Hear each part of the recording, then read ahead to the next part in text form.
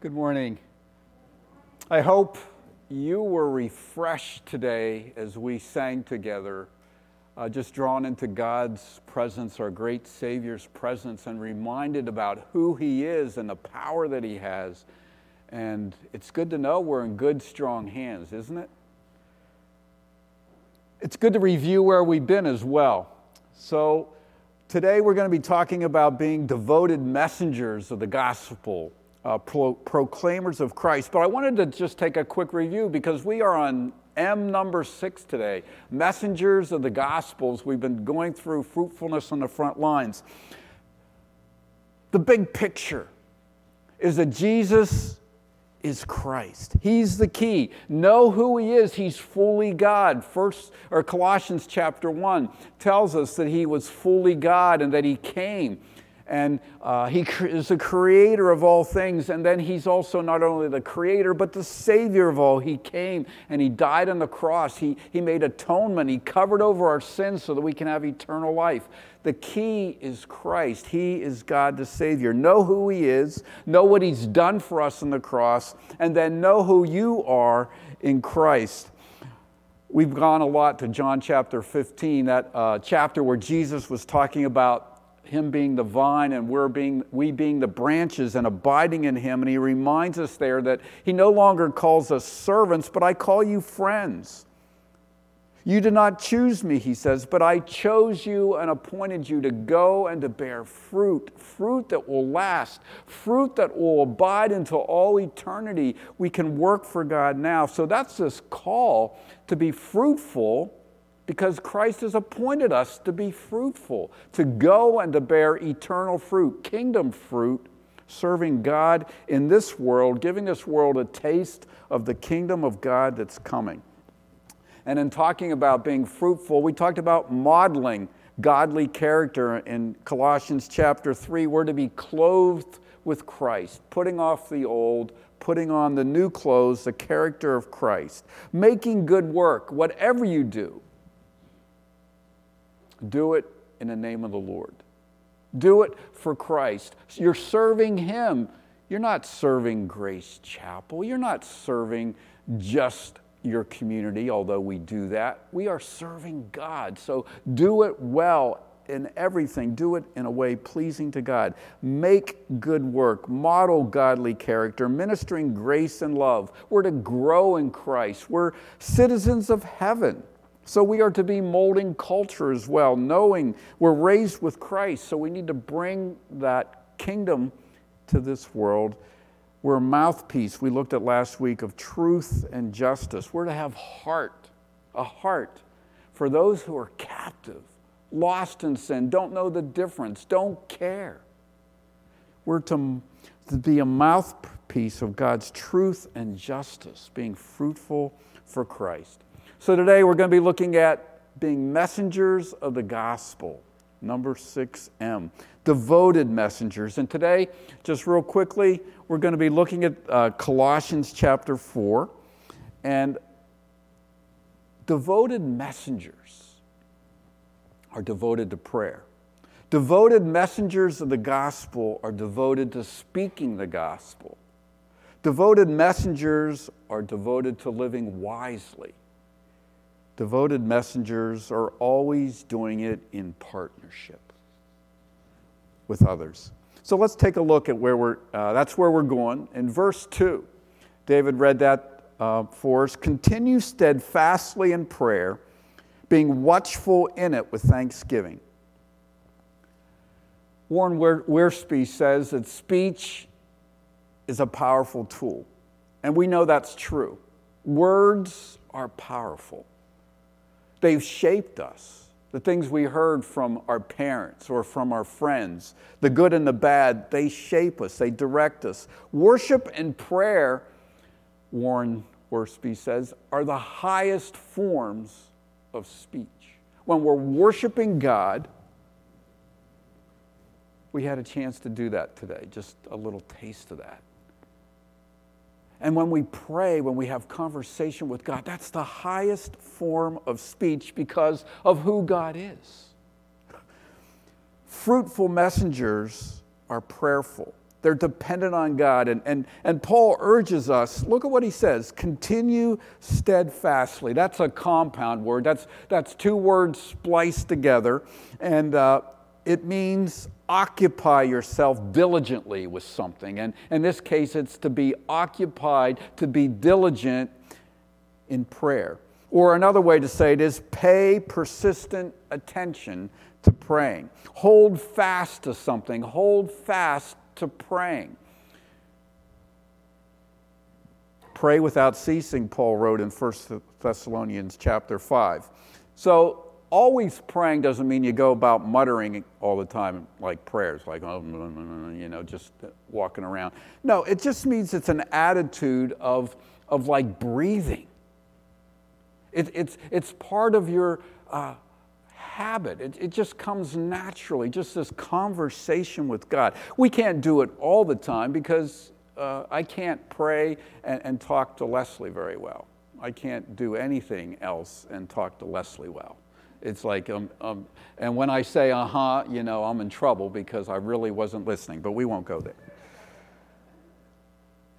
If God wants us to pray continually or regularly, to make it's like breathing, just this constant conversation, just in an attitude where we're ready to do that. Does that mean that like he likes to make us work really hard, like sweat?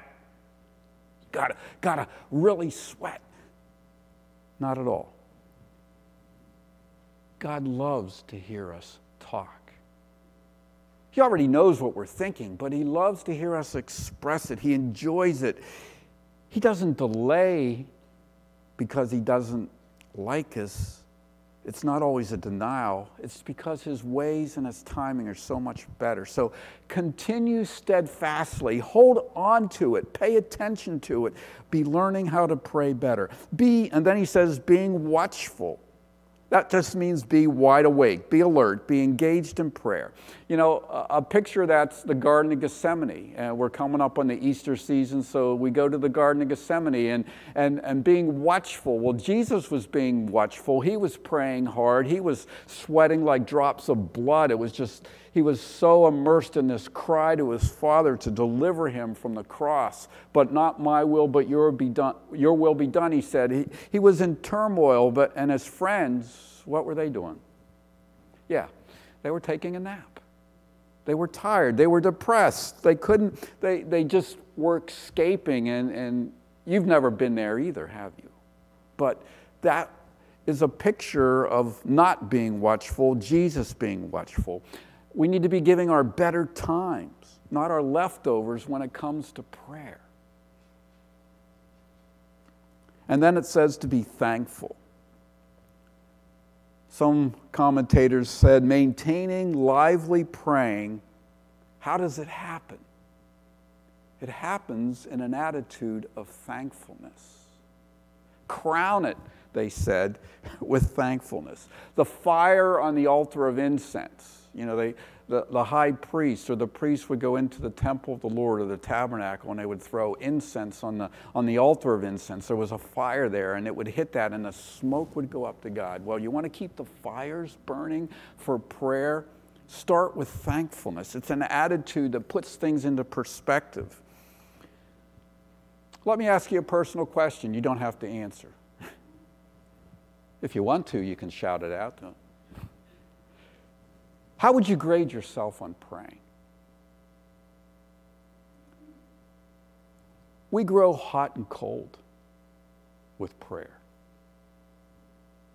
And there's always room to grow. No matter what level we are, there's always room to grow. So the question is, how can we strengthen our praying to be more in line with God's will, with what God would pray, with what Jesus would pray? Well, go to the Scriptures. That's one of the answers. Ask God to help you want to pray more, because we don't often want to pray more. We want to do things on our own. We're not as dependent as we should be. There's always room to grow. Ask God to help you along. And then practice prayer. Have you ever been in a room with someone and they pray, and there's no pretense, there's no fancy words, They're just having this conversation. It's like you know they've been at the table sitting and having fellowship with God on a regular basis, having a meal with the Father and the Son. You know, they've knocked on the door and they've opened it and they've come in and they've just had this great time and they're just having a conversation. And when you hear them pray, you're just pulled into it because they're just in a comfortable relationship like you are with friends and family that you talk with all the time. It's like you don't even think about things, you just talk.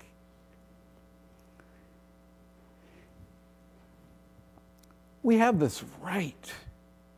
Jesus has opened the door. He's torn the veil so that we can go right into the very presence of the God who created us and the whole universe.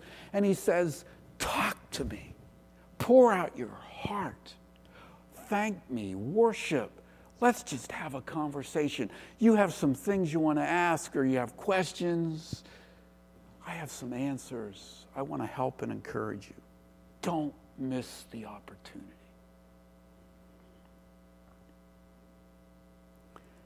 There's this man I met once by the name of Ian North. We had a missions weekend lined up at my church, and the keynote speaker, he was a big-name guy. We're in this small little church. John and Diane Spatafor have been there. Mark Leesburg, they just visited it a few months ago, yeah. They still support them, by the way.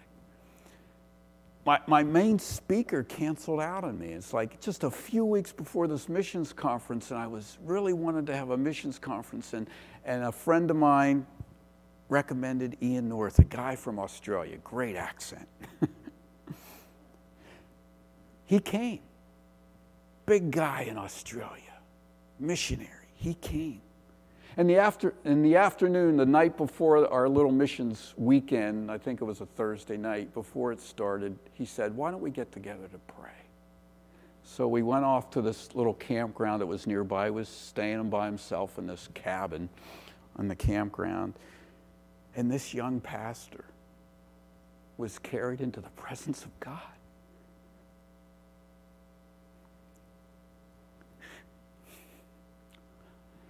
You can tell it still hits me hard. You know, this is years ago. I was in my 30s, so you can figure it. You can do the math. It's a long time ago. I can't forget it. It still jabs me when I think about Ian. He just prayed. He worshiped God.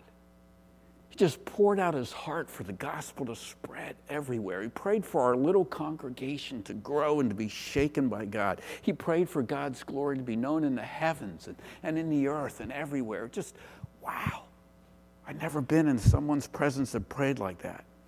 And he shared this story with me. He had met this missionary in the Middle East who, after World War II, had been plowing there without any results, no converts for years and years. And he said, but that man every day would pray for hours. See, there was this huge overstuffed chair in his apartment or wherever he was living, and he would kneel at that chair, and it was pushed all over the room just as he wrestled with God for the city that he was serving somewhere in the Middle East. Wow. That affected Ian. And that affected me. I still have a lot of room to learn to pray. So don't be disheartened if your prayer life seems puny or weak or not what it should be. There's always room to grow. But learn from Jesus how to pray. Learn from Bible people. Learn from church history. Learn from one another when we gather here. We're all students. We all have more to learn. So just learn to pray harder. Be devoted to it. Make sure prayer is a part of your discipleship growing program. Your plan that you have to grow in your praying. Make it a part of it. P.S., by the way, That's why we have a prayer leader. We want prayer to become more important in the life of our congregation. That's why we're going to do a series on prayer. That's why we're trying to learn how to pray together on Sunday mornings. We do that once a month, right? And we've been prayed last week about our front lines. It's because it should be a natural, comfortable thing. Because we are messengers of the gospel, and devoted messengers of the gospel have to be dependent on God. So we need to learn to pray, and to pray even better.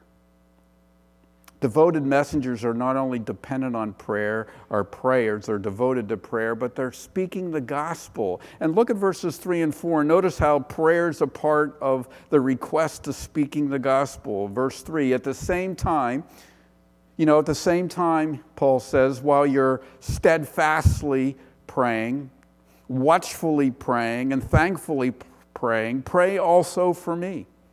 Pray also for us, it wasn't just me, but for us, that God may open to us a door for the word to declare the mystery of Christ, on account of which I am in prison, that I may make it clear which is how I ought to speak. Pray also for me. Wow. Even the Apostle Paul needed someone to pray for him because he didn't say it right all the time. He needed help. He needed clarity. He needed God's help to do it well, to speak the gospel well. So here's purposeful praying for others, praying for open doors. And he says, pray for us so that we can tell the mystery of Christ. Do you know what the mystery of Christ is? What's mysterious about Jesus? The mystery of Christ is his gospel. That God would come in the flesh and die on the cross for our sins. That's the mystery of the gospel. It sounds almost like a fairy tale if you're looking at it without faith, doesn't it? God would come, the Almighty, and be a man, a humble man, a powerless man, a poor man, a rejected man.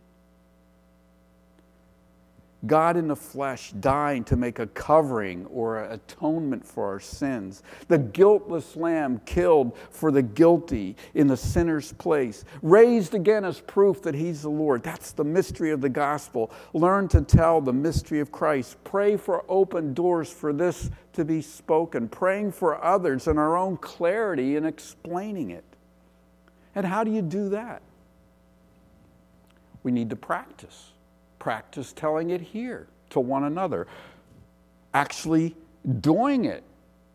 Fumbling the ball. Picking it up.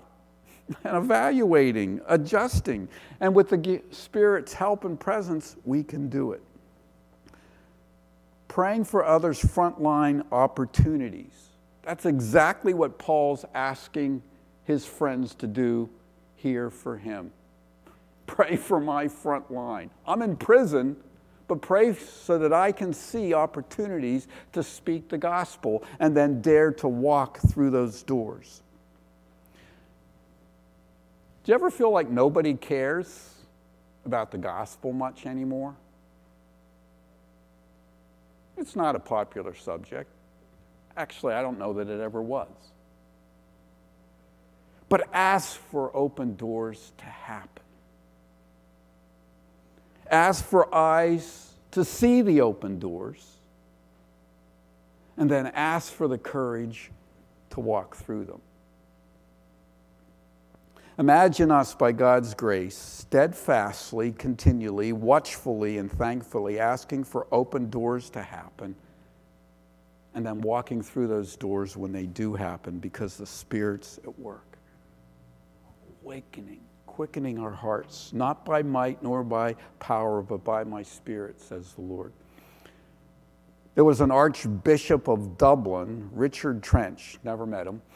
He said this, prayer is not overcoming God's reluctance, it is laying hold of his willingness. Does Jesus Christ want doors to be open so that his name can be declared, heard, spoken about? Well, we know that is his will, so we can pray for that. And we are his appointed messengers to do it. So we need to be persistent in praying and asking God to open up those doors to walk through them. How are we to speak? Well, it says in verse 5, walk in wisdom toward outsiders, making the best use of the time. Let your speech always be gracious, seasoned with salt, so that you may know how you ought to answer each person. Prayer kind of fits our private life. You know, it's a more personal thing. Sometimes it's corporate, but it's a very private category of our life. Church life and fellowship. But now Paul's addressing our marketplace, public life. And what does Paul ask for us to do? He says, walk in wisdom. He doesn't ask for prison doors to be opened. He asks for open doors for the gospel to be spread. So the gospel's not limited by prison cell. It's not limited by a society or culture that may not want to hear it. We just need to ask God to be working in people's hearts. The focus isn't on personal freedom, the focus is on gospel freedom. John Tudor, I'm sorry I'm calling you out, John, but you've shared a very important prayer request about China because the China government's trying to clamp down on the gospel spreading through the internet. So let's pray for open doors. You know, they've done this before. They tried to shut down their borders years ago when communism took over. And you know what happened there, right, with the church? The missionaries all had to go. What was going to happen to the church? Well, it just exploded.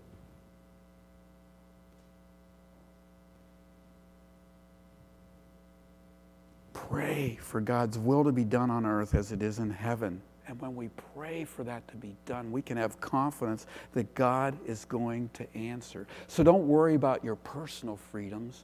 Focus on praying that the gospel would be free in spite of prison cells, in spite of policies, in spite of not being able to speak his name so openly. God will open doors. What does it mean to walk wisely? Wise living for Christ means being careful not to say or to do anything that will make it harder to speak the name of Jesus. Yeah, we need to be careful. Be careful what you say. Always be gracious in your speech. Always be gracious and season what you say with salt. In other words, make it flavorful. Whatever you post online, let the rant be about the glories of Jesus Christ and his beauty. Being careful. The sin problem and the need for atonement is a foreign language to people who are spiritually blind or who have never heard. And inconsistent gospel preaching that is accompanied by prejudice and legalism and hateful speech and self-righteousness and angry language and all kinds of actions, that hinders the gospel. So walk wisely. Buy up the time. Wise living for Christ means buying up opportunities when they appear. I was looking at Right Now Media, and an Indian pastor is talking about the parable of the talents, and I love what he had to say. Let me just refresh your memory if you're not familiar with that parable. Matthew chapter 25, which is kind of interesting because it's in context. This parable of the talents is in context of Jesus coming back very soon. And here's what he said. For it will be like a man going on a journey who called his servants and entrusted to them his property. To one he gave 5 talents, to another 2, to another 1, to each according to his ability. And then he went away. He who had received the 5 talents went at once and traded with them, and he made 5 talents more. So also he who had the 2 talents made 2 talents more. But he who had received the 1 talent went and dug in the ground and hid his master's money. Now after a long time the master of those servants came and settled accounts with them. Ordinary servants don't get bags of gold to invest for their master. 5 bags of gold, 2 bags of gold, 1 bag of gold. Servants, lowly servants, stewards, normally don't get to do that. Only the upper echelon get to mess with my money, right? But grace gives servants talents. to be used for God's glory, to build, to spread, to be fruitful. That's a picture of God's grace. And grace wasn't given to fill those servants with fear, but to give them courage to invest, to spread, to be fruitful, to take the gospel, what their master had given them, and let it grow, to increase and spread. Remember who we are, appointed and chosen to be fruitful for Christ. There are opportunities, or have been, opportunities on our front line as a congregation. Which opportunity should we invest in? We can pray for help with that. Continually asking God to open up our eyes to lead us to the harvest fields that are right before us, and not to be afraid to step forward in through those open doors, praying for us as a group, praying for one another individually. Devoted messengers are devoted to prayer because without God dependence, we easily get self-dependent. Without God's help, we don't see, we avoid, we get lazy, we don't go through the open doors. Without prayer, without God dependence, we will not be able to walk through those doors with wisdom and graciousness. We need to make our words more attractive, not repellent. Truth is not always received well, so we're going to have to be careful and work hard at making it as tasteful as possible without compromise. Messengers of the gospel, finally, point 4, are always working in partnership. Where did I get that point? Well, in my Bible, I have to turn a page. And I'm not going to read verses 7 through the end of the letter to the Colossians. But look at all the names that Paul mentions that were his partners in spreading the gospel. Partners that he was asking prayer for. Partners that he prayed for. This is God's design that when we take the gospel out, we're never alone. We're working with God and we're working with one another. That's the way God designed it. We need partners because we get weary. We get physically weary. We get emotionally weary. We get spiritually weary. We can fool ourselves and think we're more important than we really are. Our hearts have mixed intentions, good intentions, and then ego intentions, to be known, to be loved. It muddies the clarity of the gospel, so we need one another. We need the Spirit to help us, but sometimes we ignore the Spirit of God. We read the Word of God, and we don't think it applies to us, so we need brothers and sisters in Christ, family members, to help correct us and move us forward. Teachers and church leaders and parents and all those people to come alongside and to challenge us and to correct us, so together we're better messengers of the gospel.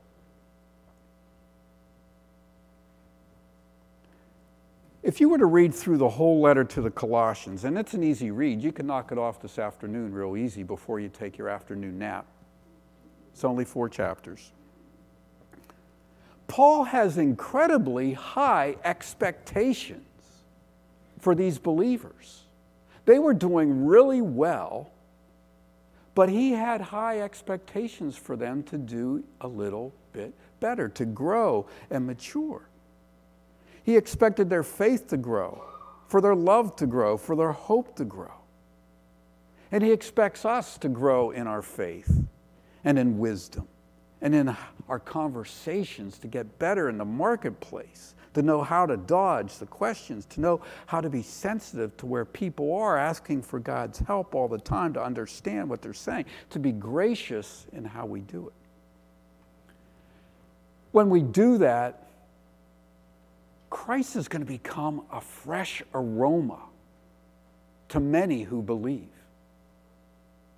And to others who reject him, he's going to become the aroma of death. But you'll see it will still bring him glory, because when they stand before God, before their judge, they would have heard the gospel. And they will be held accountable for what they did with it. Devoted messengers are devoted to prayer. That's what Paul says in verse 3 of chapter 4 of Colossians. Pray also for us that God may open to us a door for the word to declare the mystery of Christ. Came upon an old story from a very great saint from years ago, D.L. Moody. And I love this story. I don't often go to those old timers, but we're talking 150 years ago or so. He shares this story. There was a child who was rescued from a fire that was raging in a house. The child was on the 4th story with his head out the window. And a fireman was going up the iron fire escape to rescue the child, but the heat was so intense, the wind was blowing that the fireman felt the heat and he started to slow down. He couldn't go on. And there was a crowd watching below, and of course a crowd gathering, and they see this child, it's a drama, and they gasp. And somebody yells out, "Cheer him on, cheer him on." And they started to cheer him on, this fireman, and he did go up and he rescued the child. But here's what I love what D.L. Moody said. If you cannot go and rescue the perishing yourself, you can at least pray for those who do and cheer them on. And if you do, the Lord will bless the effort. Do not grumble and criticize. It takes neither heart nor brains to do that. So let's learn to be thankful.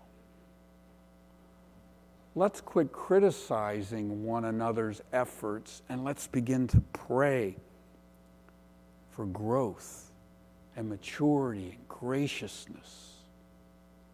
And that we would see open doors and ask God to open those doors, and that each one of us would have the courage then by God's power and might to walk through those doors. We'll be better as we pray about our weak spots, about our eyes needing to be opened, for courage to speak, to be dependent on God, to be in partnership with one another.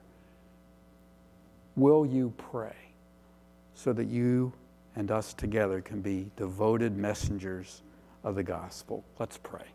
Lord, we ask you to teach us to pray. And we humbly now bow before you and ask you to help us so that we would lose our pride and be dependent on you, that we would humbly come asking, knowing that you will hear us when we pray. Lord, give us strength so we don't grow weary in doing well, that we pray not for us to be free, but that your gospel would be free to spread as your people go out and live for you. Wherever we are, together, Lord, and when we're scattered, Lord, help us to be devoted messengers of your gospel. We pray for your honor and glory. In Jesus' name, amen.